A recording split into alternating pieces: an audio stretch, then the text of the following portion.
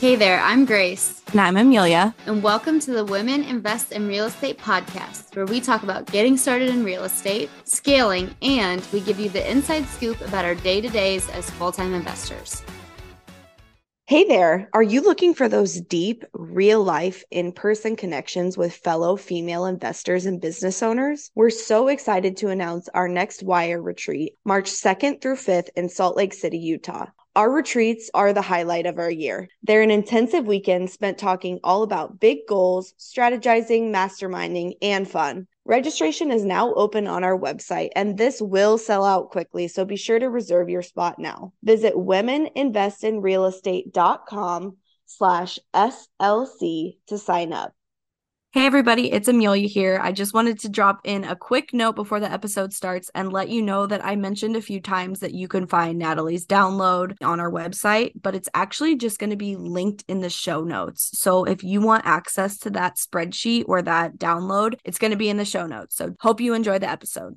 Hello, everybody. Welcome back to the Women Invest in Real Estate podcast. We are excited to have Natalie Kolodij with us today to talk all about taxes, especially because it's almost year end. So we get to hear all of her expert advice on what the heck we should be doing to prepare for tax season. So I'm really excited because I've got a lot of notes to take. So Natalie, do you want to give us an introduction about who you are and what you do?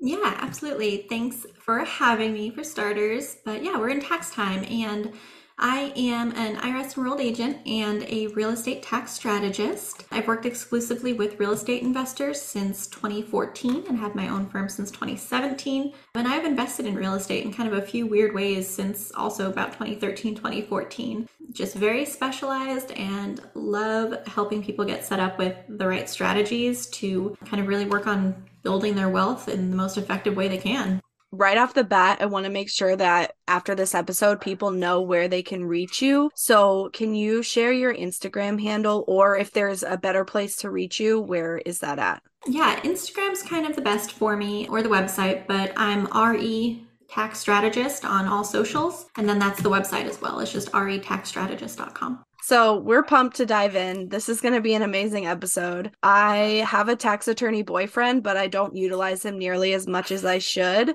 Also, hearing it from a woman and someone that I'm not living with 24/7, like, it makes a difference. So I can't wait to get into this episode. The first thing we want to cover, which I think a lot of people don't know about, and I've heard this briefly, it's how you can save on taxes by having your rental be a short-term rental temporarily before turning it into a long-term or midterm. Absolutely. So one of the key things with normal rentals, with long-term rentals, or even midterms, they're in the same category for taxes, is that they're in a category called passive income to the government. And what that means is that you don't pay any payroll taxes on it, which is awesome, which is why as kind of a start, if you make $100,000 from rental income versus W-2 income, you're going to save about 15% in tax right off the bat. But the kind of trade-off there is that when a passive activity like a rental creates a loss, you can't always use it. There's certain circumstances where you can and sometimes when you can't. And so typically if your annual income is above $100,000, you might not be able to use that loss. It can always offset other passive income, but not your W-2s or other income types. It's in its own bucket, and that's a passive loss limit. And you don't lose it. It just carries forward to the next year. But short-term rentals are kind of this hybrid area where if you have a short-term rental, so a rental where the average stay is 7 days or less, and if you materially participate in it, and I can send over a link to share to the podcast notes of what that kind of means, but it's basically just run it in some way. Mm-hmm. Then it can qualify as non-passive. And so by reaching that non-passive designation, any losses you create are no longer subject to that income limit, and there's not any kind of cap on it. So with a short-term rental, you can do something like utilize a cost segregation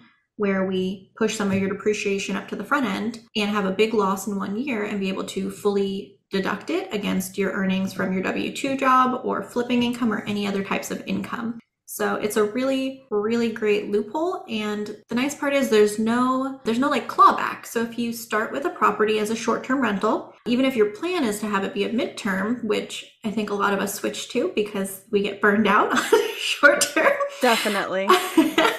So so you can start with it as a short term and just rent it that way for the first year, even if you buy it mid-year or whatever. And then the next year, starting January, convert it over to a midterm. And you don't have to pay back that big loss you got to take up front. Same if you start with it short term and then convert it to a long-term furnished or a regular rental. So it's a great way to tactically create a big deductible loss in 1 year and then kind of pivot a little bit into exactly what you'd like to use the property for. That's the first time I've heard it explained well, because someone was telling me about this recently and it went right over my head. Yeah, and that's the trickiest part, I think, with taxes in these podcasts. Whenever I go to come on these, because this time of year, I feel like every podcast has tax people and it's all the same stuff. Everyone's like, how do I just pay less in taxes? But trying to sort of tie it together in a way that it makes sense and have it be tangible and not just, a lot of people like to talk about these big sexy strategies, this is how billionaires stay billionaires, and we're over here okay, but I've got a house hack and what do I do with it? So I try to sort of bring it to an obtainable level of taxes. Absolutely. So is there a certain period of time that you have to do that for, or is there a minimum length of time, or is it just any time at all? Yeah, so a lot of stuff in tax is based on intent. So I would say, but here's the tricky thing, is we're filing based on a year basis, and that test for it to be non-passive is a year-to-year test. So 1 year you can have a property that's non-passive, and then the next year it could not be. If you just aren't, if then you hand it off, it's fully managed, you're not involved anymore, it might not qualify. So it's looked at year to year. So if you bought a property, I was just talking to a client this morning, a potential client, and she had just closed on a property, and she was sort of right on the fence because the current tenants were moving out literally December 31st, and she was going to be relisting it as a short-term rental. And I was like, if there is any way you can get it listed before the end of the year, have it ready and in service, have the ad up already, even if it's not updated pictures yet, having it in service this year with that listed as a short-term stay would qualify it. So there's not sort of a hard and fast rule. It's not like you have to do this for 1 year. If you bought a rental in November and you had 1 or 2 short-term guests stay there, and then in January switched it over for the year of 2022 with November and December, it would qualify. And then for next year, it wouldn't, because it's a year-to-year test. So just try to get at least 1 guest in there with an average stay of under 7 days, and it should meet that qualification for the year. That's so cool. I think to tag on to this short-term rental train, one thing people don't realize, and I don't even know the full extent of it, but can't you rent out your primary for 14 days or less and not be subject to tax on it? Yeah, the Augusta rule. So I love this. So that's exactly it. If you rent your primary home out for under 14 days, you don't report anything. So you also don't get any of the write-offs, but you don't report any of the income. And so this can be done really strategically. And my favorite example of this is I grew up in Central Oregon, and a few years ago, there was a huge meteor shower there where local hotels were canceling bookings they'd had for months and months because now they could charge this crazy premium because of this natural event everyone was freaking out over. And anyone I knew with a house there, I was like, go stay with your parents for the weekend, rent your house out for $1,000 a night because you'll get it. So if there's a peak event by you, some kind of huge event, a sport event, whatever, sport event, you can tell I don't follow sports. Yeah, exactly. If there's a sporting creation.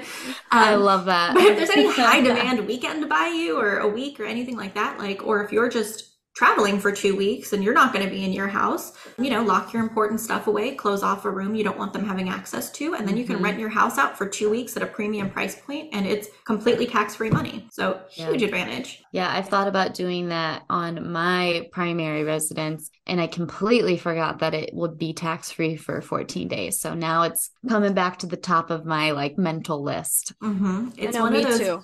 Yeah, one of those big things I think a lot of people don't even consider. But if someone was like, hey, here's a way that while you're on vacation, you could make $10,000. People are like, oh yeah, obviously sign me up for that. But we just, I think, don't even think about it until. Yeah. At VPCon, I talked to somebody who had a house in Malibu, and they would rent their house for the 2 weeks to rappers, and they would film music videos there. I was like, wow, that would be a pretty penny tax-free. Yeah. And that's another thing I think people don't think about is if you don't want people staying at your house necessarily, I think it's called Peerspace. Yep. Yeah.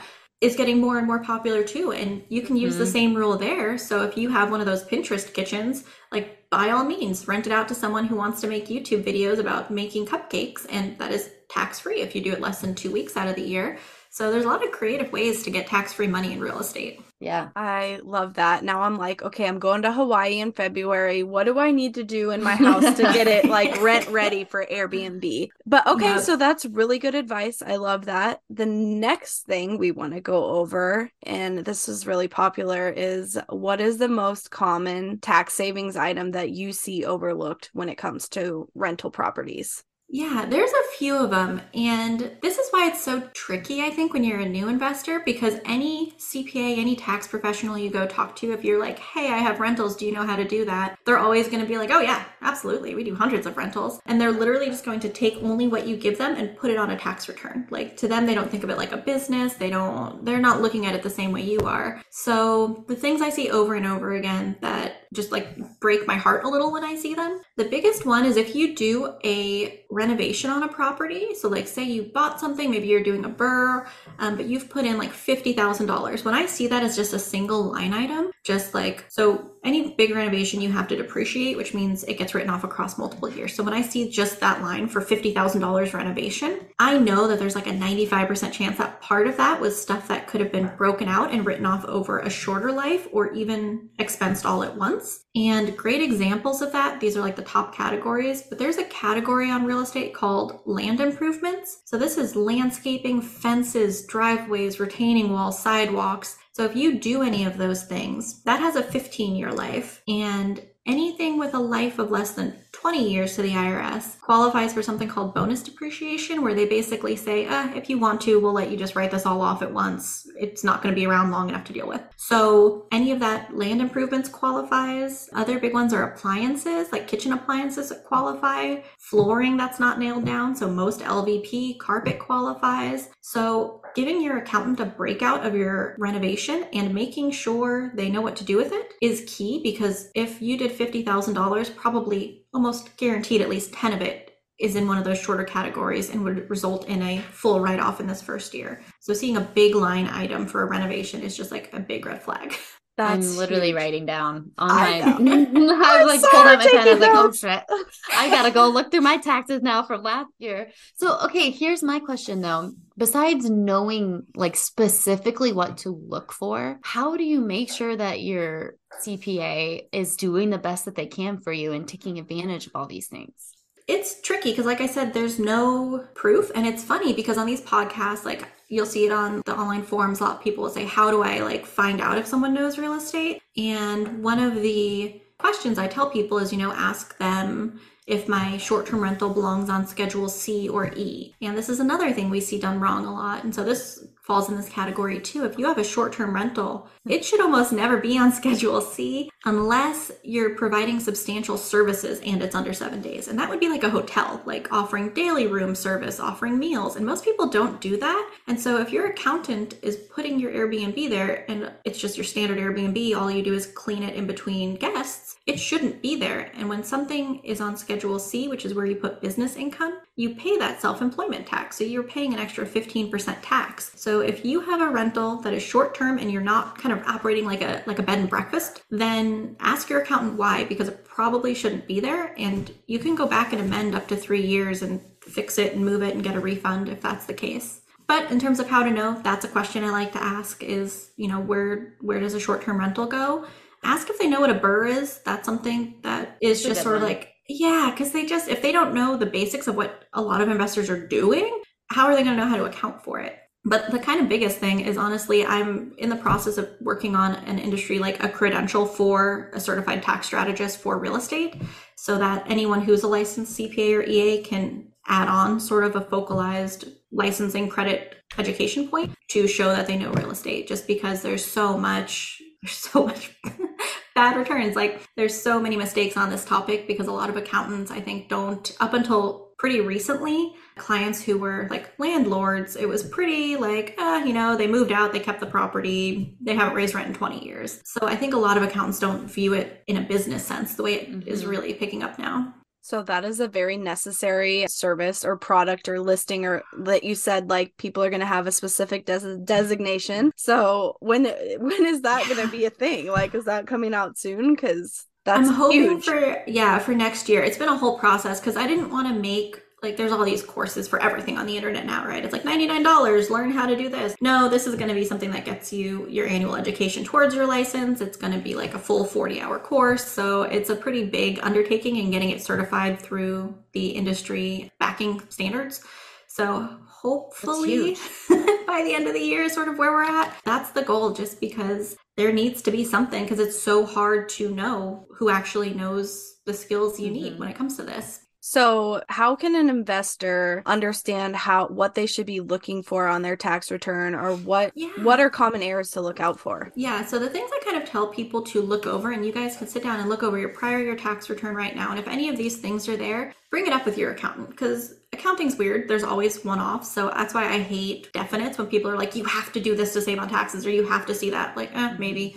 But if any of these things show up, it warrants opening a conversation. Like I said, the one line item for renovations, that should warrant a conversation. If you don't have a land value on your depreciation schedule, so we only get to write off and depreciate the value of the building, because a building is something that should wear out. Land just exists. It's just floating rock. We're here on it forever. So that doesn't wear out in theory. So if you see the amount being depreciated as your full purchase price, no amount of that was separated out for land, then they're probably writing off too much, honestly, and incorrectly doing so. If it's a condo, that might be correct. That's why there's no definites. But even some condos have land value, so look for a land amount. Another kind of silly one that gets missed a lot is your fair rental days. If you look on your Schedule E, which is the schedule that reports your rentals on your 1040, there's a box at the top for fair rental days and personal use days, and that only comes into play like if you are renting your personal home for 14 days, like we talked about, like for tax purposes, but lenders use that. So when a lender's reviewing your tax return, they're looking at a rental, and if it says it was in service 365, which is the biggest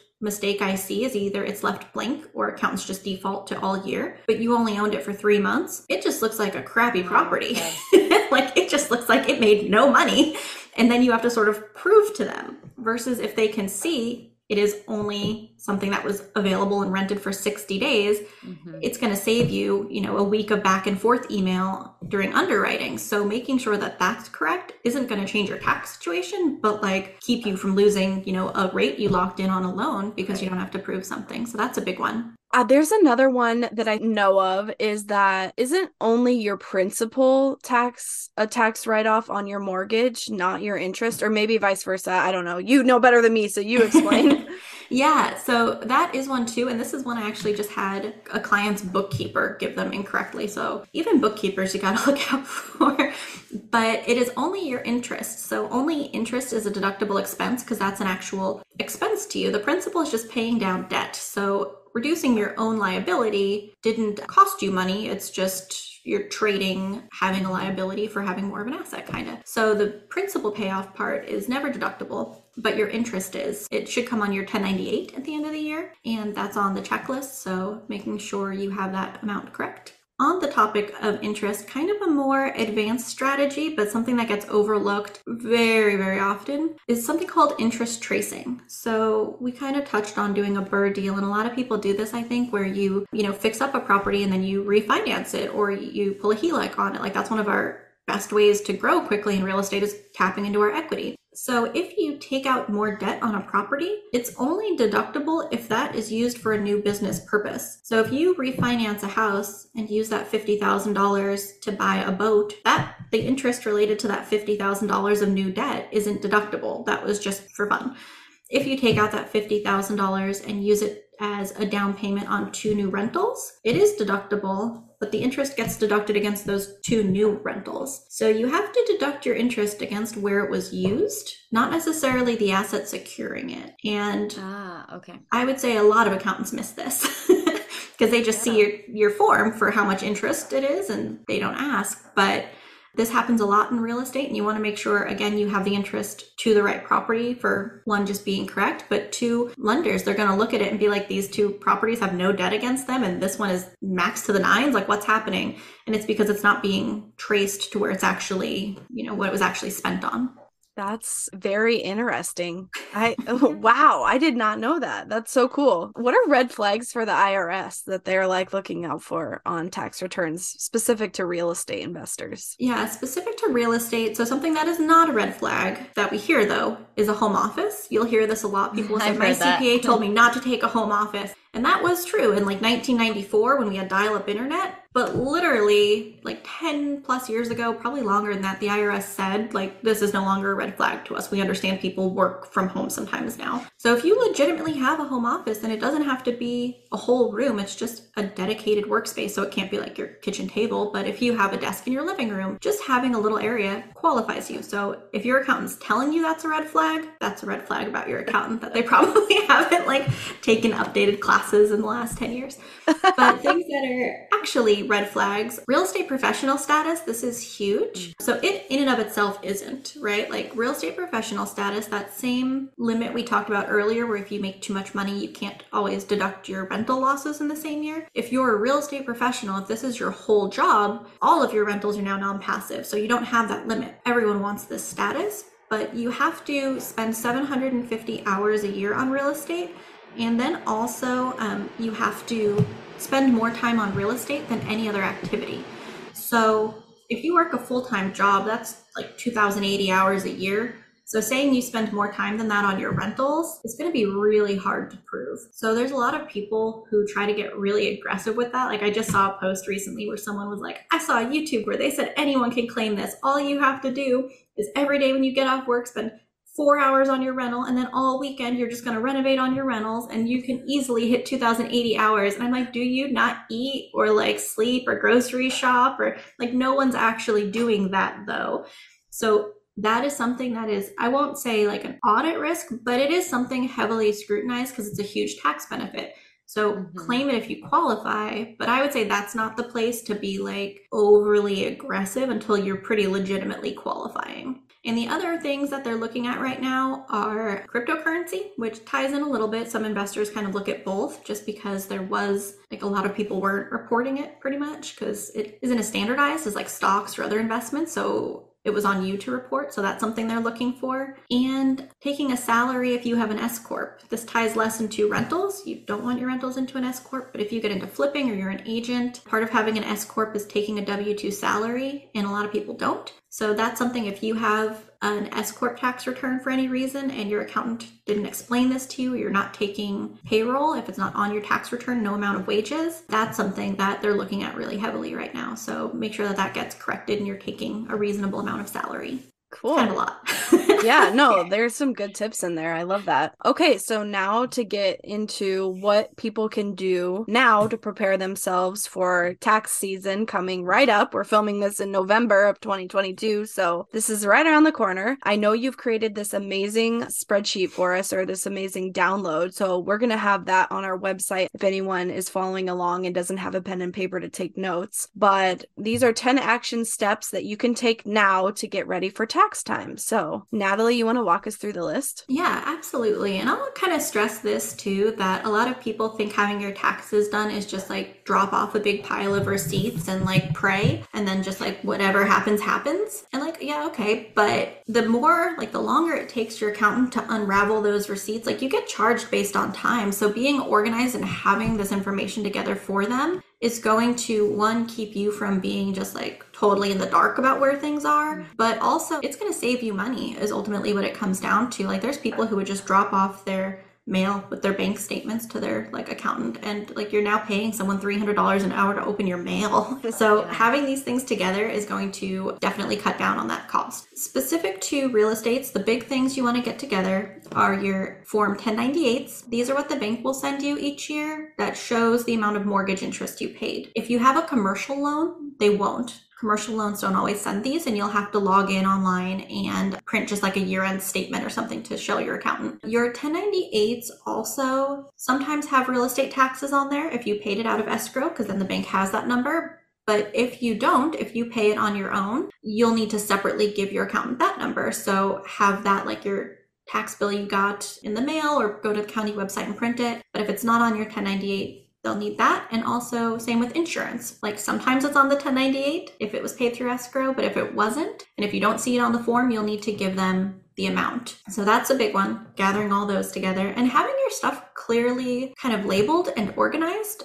This sounds pretty straightforward, but like I was saying earlier with like that interest tracing. So if you have a loan and a HELOC on the same property, but you know the HELOC actually was used to buy a whole different property, you have to like label it as such, because to your accountant, they both just look like property A. There's nothing on there telling them it was spent on a different property. So having just kind of a note on there or something for them. Really quick, I want to stop you because I am currently using Stessa to track all of my expenses, but at this point, it's gotten to be too much, I think, for Stessa to handle. So I'm switching to, and also my boyfriend hates me at the end of the year because I give him like this Stessa and he's just like, what the fuck is this? Like, I can't. What is like the platform that you would recommend? Because I believe I'm making the switch to QuickBooks in 2023. Do you feel like that's a good platform for that? Yeah, my starting point when it comes to, because I get asked this a lot, like what should I use? And I typically tell people as sort of a starting point that like bookkeeping is kind of like an exercise and fitness regimen. It's whatever one you'll actually do.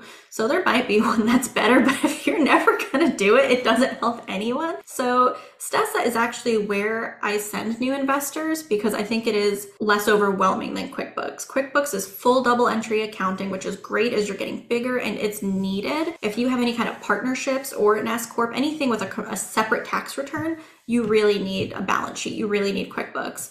But QuickBooks is also really, it's not made for real estate.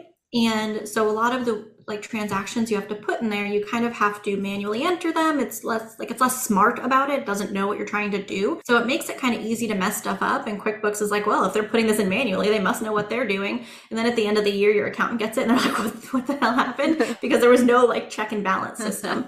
So if you're brand new, I would use Stessa. Like if you're just a couple rentals in, awesome. QuickBooks as you get bigger, but with some kind of like oversight is always my caveat. Even if it's a bookkeeper, like if you really want to do it yourself, but once a quarter, have a bookkeeper who like looks over it, lets you know if something's wrong so that you then know going forward and they can kind of help you clean it up, because there's nothing worse than end of the year. And everyone tries to buy stuff at the end of the year. So it's like you're trying to do your taxes and you're like harping on your accountant because you're like, I need these to close on a loan in 2 weeks. And then we open the QuickBooks. And if it's a disaster in there, you want to nip that in the bud before you have a whole year worth of stuff sideways. Yeah. You're on track, either of those two. Yeah, your boyfriend, that is exactly most accountants. Like QuickBooks is sort of the standard and we don't like change. Like we're like a crotchety, we're set in our ways. You don't want to learn a whole new system. But Stessa is not bad at all. It's just you do outgrow it. For sure. I'm using QuickBooks right now, and the biggest tip I would say is I waited too long to start using a powerful tool. I was doing it in Excel, and then all of a sudden I had 19 units,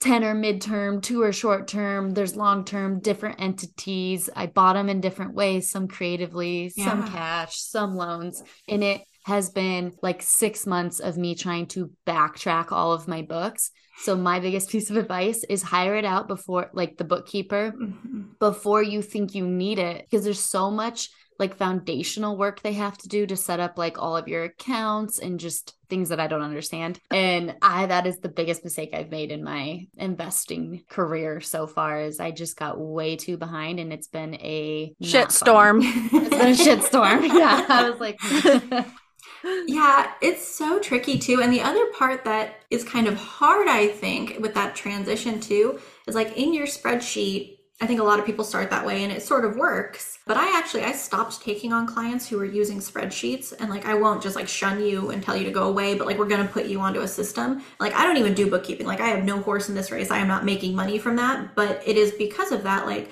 my value is advising on your taxes. And so you hear about one of the biggest benefits of real estate being the tax. And so people come to me and they're like, I want advising. I want strategy. Like, I want to do all these sexy things I hear about. But if your numbers are sort of just like willy-nilly in a spreadsheet and we're actually just like ballparking it, we're not there yet. You can't have that. And so getting set up in a system is what lets you have numbers available for your lender, for your accountant, for anyone. Like if you're going to JV with someone on a deal and they want to see what the information is, like, it's so important. But then the tricky part is what you need to track as an investor isn't always what your accountant needs for taxes. So make sure you're kind of both talking about that, because you got to find something that works for both. And it might be sort of different sets of reports or something like that. But the metrics that are important on the investing side don't always tie into taxes. So you might be more concerned with like cash flow. So you might want your books on more of a cash basis where like things like depreciation aren't really tied into that because you just really want to know what you're going to have in the bank account. And so kind of figuring all of that out takes a little bit of time too. And that ties into it, but it'll be so helpful after when you have a good system. Okay, cool. So number 1 was 1098 forms. Okay, Mm-hmm. that now number 2.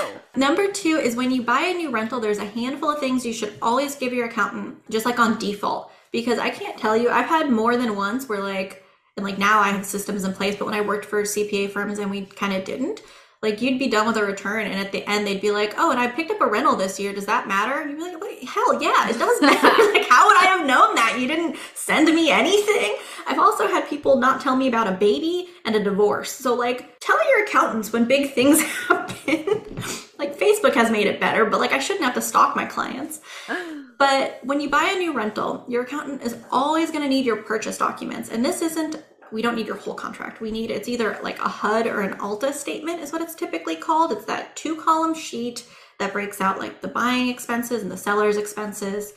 And this is different than the CD. Your closing disclosure is for your loan. Your HUD or ALTA is what's actually happening at like title at closing. And it's the actual full legal transaction amounts. And they're different. Like your CD is going to not have all of the necessary costs. It's only things directly tied to your loan. So make sure they have the HUD or ALTA statement. Also, if you have an appraisal done when you purchased, send them that as well. And if they don't know what to do with it, that's kind of a red flag too. We touched on depreciation and how everyone loves that in real estate because what it's letting you do basically is you can have a cash flowing property, but after depreciation, which is just an on paper write-off, you didn't actually write a check for it.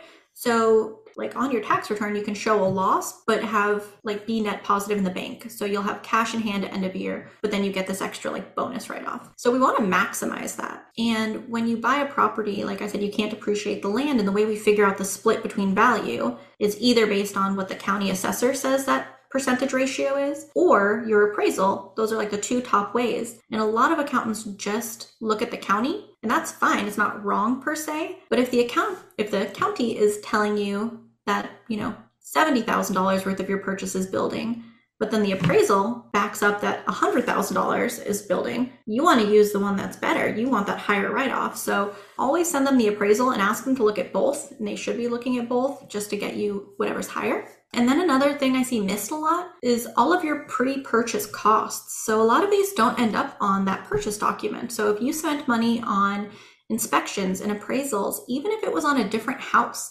like if you were trying to buy a rental and you put in offers on 3 properties before it in the same location, like not like literally the same, like in the same city, you put in offers on 3 different properties, you got to the inspection phase on a couple, like one, the seller put whatever happened, but you incurred a few $1,000s of costs on other properties before you actually got to close. All of that can get rolled into the price of the property you bought. To the IRS, all of your costs it takes to get an asset are what it costs, not just the purchase price. Mm-hmm. So keep track of all of that, but don't put it, this is another tricky thing with like, but I want to put it in my QuickBooks or my Stessa. I would say keep this separate because it's not part of that annual reporting. It's part of that cost of buying it. So I would say almost just have that in a little spreadsheet that goes with the like purchase document. Like I bought it for this amount. Here's the other costs it took to buy it. Here you go. So keep track of all those costs to acquire a property. This document is amazing. I just want to stop right. If you are listening to this episode, you need to download it. It's got all of Natalie's like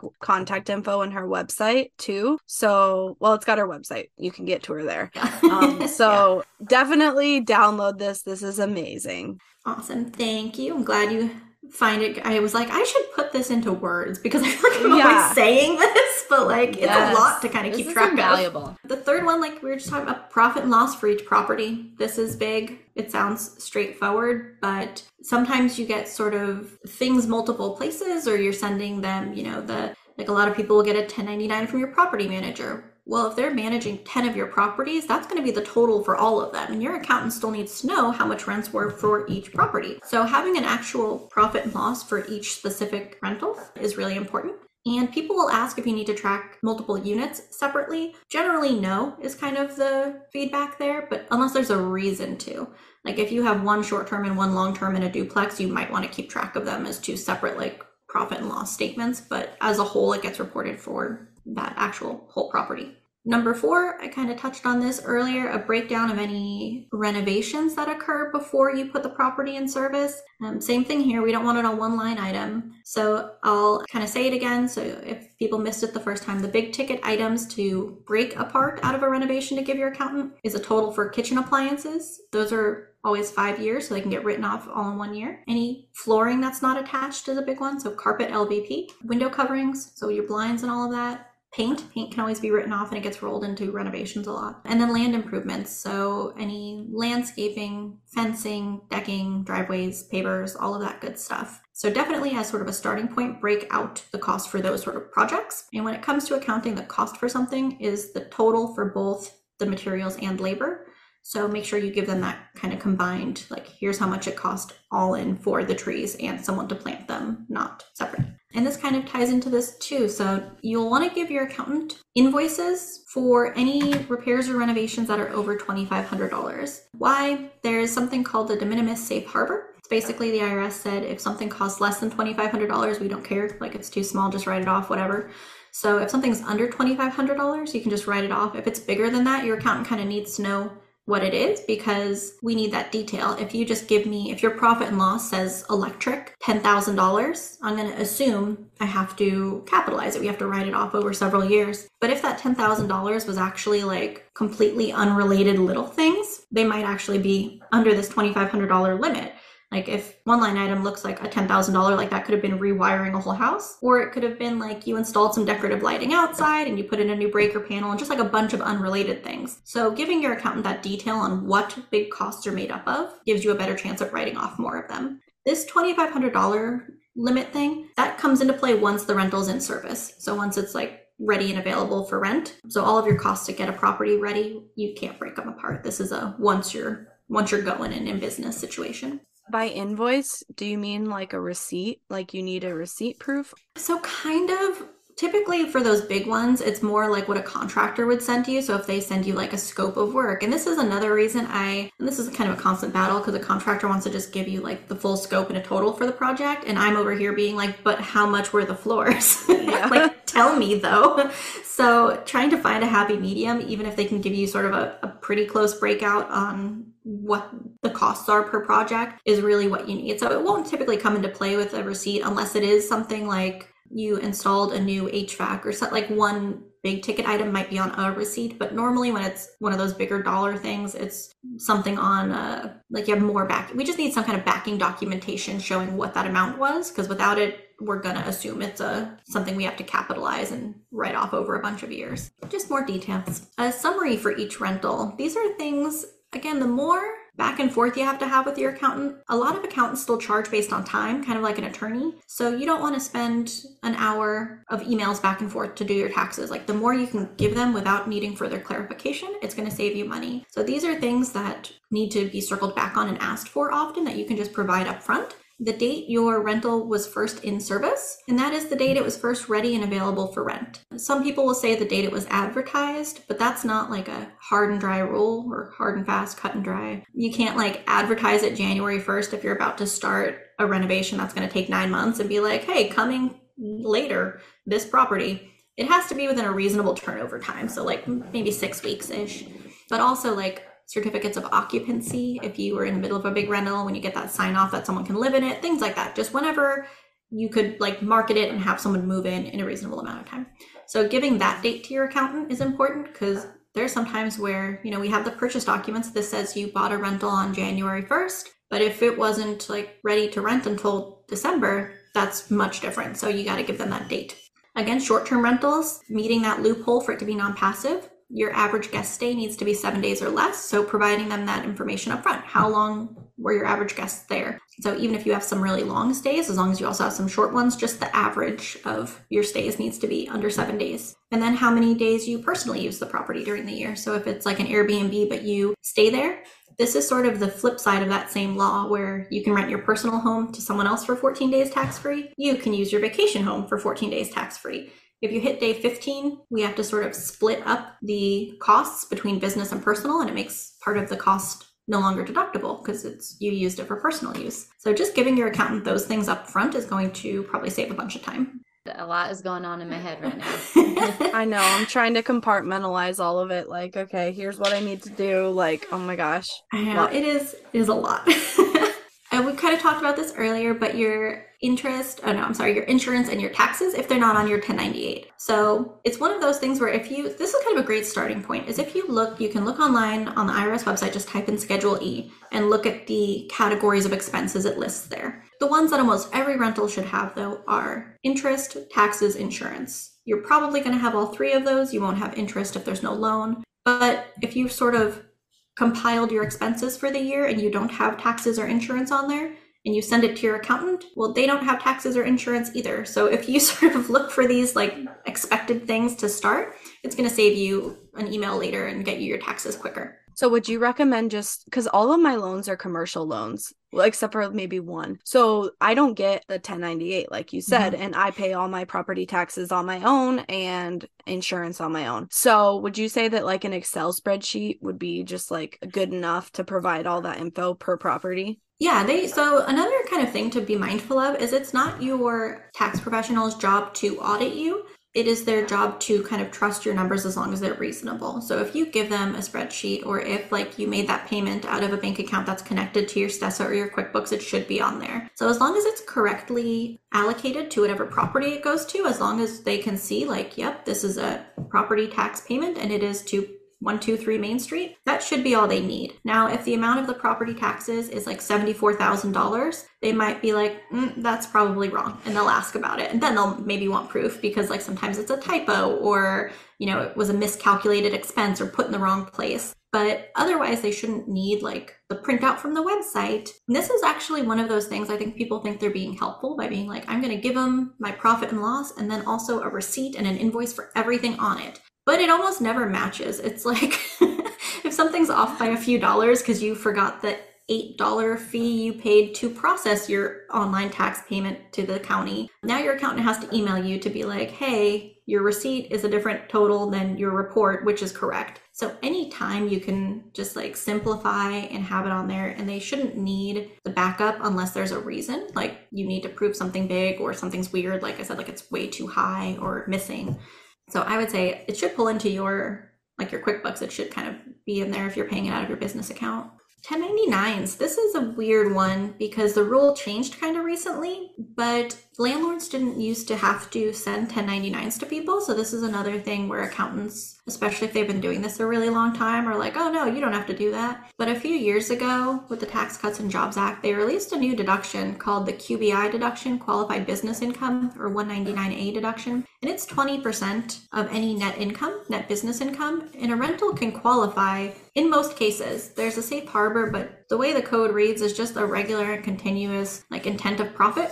So as long as you're actually trying to make money with this rental, it's not like, oh, I inherited this house and I just let my cousin crash there and he pays me in course. Like that probably doesn't count, but any property you like bought to be a rental should count.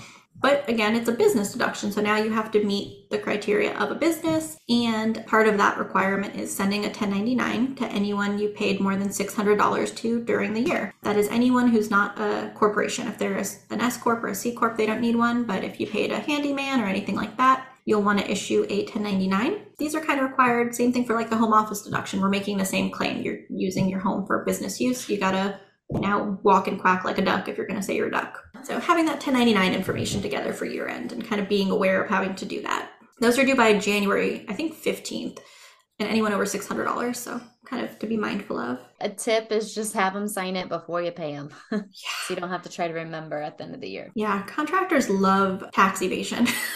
Not all, but boy, a lot of them like to not report income.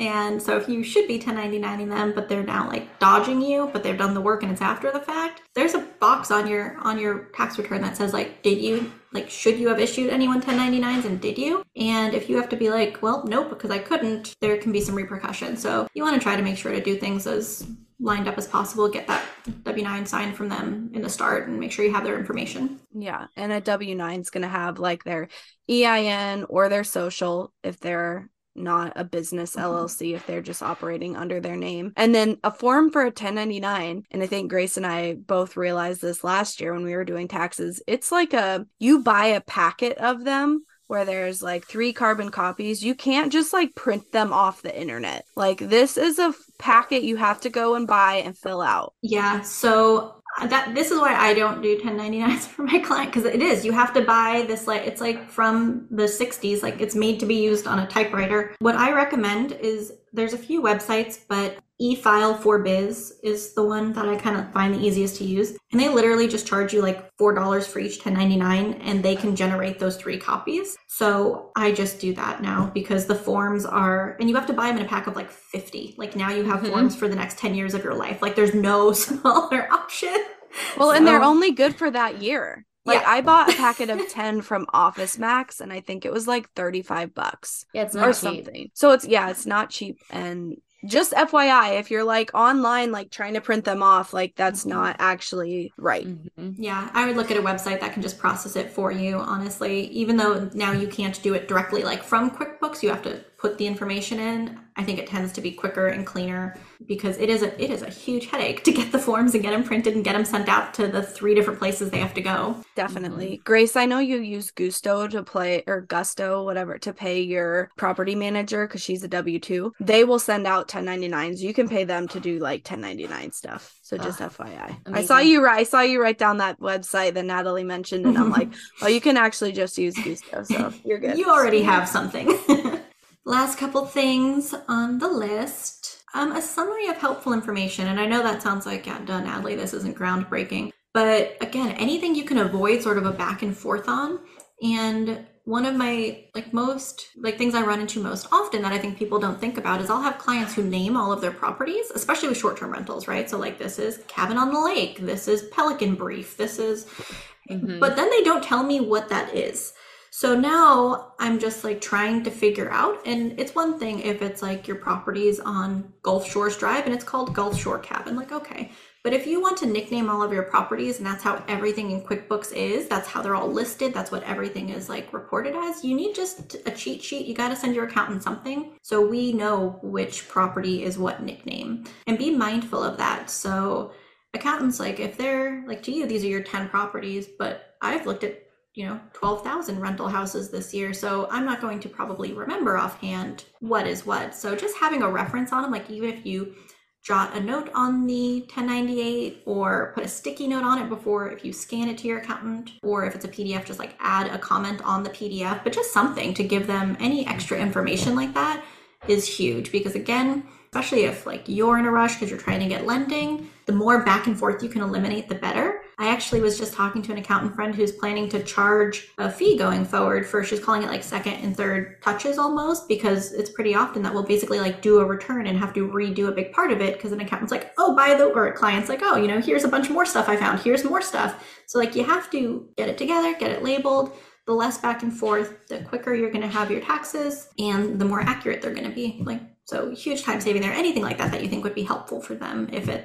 There's just all kinds of weird situations that come up that like, about. You're like, oh, this only shows this many days of rental because my cousin from out of town did live in it for a month, or what, just anything, any of those notes, put it together for him. Essentially what you're saying is be proactive. Yeah, exactly. Like send them a whole little story, but it's just so much better it's a little better. The way I work with clients is really proactive. Like I meet with my clients throughout the year. And that's kind of the difference between a tax planner or a tax strategist and just like a tax preparer is at a normal accounting firm. If you're just dropping your stuff off at year end, now they're sort of trying to unravel what happened in the past year. They're looking at documents and trying to build a story off of them, essentially, versus if you just gave them the story, like just tell them what happened. So we're not playing Where's Waldo to try to figure out what happened with each form. And the last thing is kind of duplicate information. This is sort of that same thing of being proactive. The more efficiently you have your taxes together for your accountant, the better for both sides. But it's that little thing, like I said, it's pretty often where we'll get stuff where what should be the same figure, like if you are telling me your repairs amount was this amount on your profit and loss, but then you give me, oh, this is a good one. So like if you have $1,200 for repairs on your profit and loss, and then separately also send me invoices, but those invoices equal $1,895. I do not know if that $1,200 is part of this. Is this a $1,200 repair and also $1,895? So it's kind of clarifying things like that. Same thing, you can put a note on the PDF saying, this $1,200 repair was just a whole new fridge we installed unrelated to the invoices. Like just having those clarifying notes to avoid that back and forth from the start will save a ton of time and ultimately save you money on your taxes. So those are kind of the big things I think people don't think about and don't think to get together, but doing it now while you're just like chilling at home filled with pie next week is going to be much less stressful than trying to like figure that out in April. Wow. I've got a lot to do, it sounds like. This is awesome. So we've said it twice already, but this sheet is amazing. It's very in-depth. It'll be on our website, and Natalie's website is on the bottom left. I'm sure people are going to be listening, wanting to know, how can they hire you? How can they work with you? Do you want to give us a short blurb on how to do that? So there's a few different ways. I actually have kind of 2 different services available, and I just started doing this because I'm very real estate specialized, and so I tend to work with kind of really in-depth clients at this point where they want to work together on a really proactive, ongoing basis, a lot of tax planning. So if you are looking to be kind of a full scope client, then the tax prep, my firm website is kolodij.com, and that's where you just want us to do all of it. This is what I just started offering, is just tax and real estate advising services, because a lot of people have an accountant they've used for years and they love them. Like you might be working with someone already who you think is great, but they don't know real estate really well. And you're like, I want to keep working with Susan. Susan's awesome, but Susan doesn't understand what I'm doing. Then I have an advisory service where I'll kind of work collaboratively with your accountant. They can still file your taxes, but I'll sort of work out a tax plan for you and point out these big picture things and review the return before it's filed, but just so that you can keep that relationship going. Maybe you have a main business already. You might have a self-employed business that they've been handling for years. You should always work with whoever's sort of your best fit for your biggest need, but this allows you to have that, make sure you have the correct information and strategy portion as well. And that's the retaxstrategist.com is the website that has just the kind of advising packages and things like that. Yeah. All right. Well, thank you so much. This was super helpful. I feel like you explained everything so well, makes things click into place. And like I said, I've got my work cut out for me. Perfect. Well, I'm glad to be here. Thanks so much for having me. I'm following around. So if anyone has questions, shoot them my way and I'm happy to provide feedback or anything like that. Yeah. All right. Thank you, Natalie. Yeah, thanks so much. Thanks so much for tuning in. If you loved today's episode, please leave us a 5-star review wherever you listen to your podcasts. And don't forget to check us out and join our community at womeninvestinrealestate.com and follow us on Instagram at WIIRE with 2 eyes.community.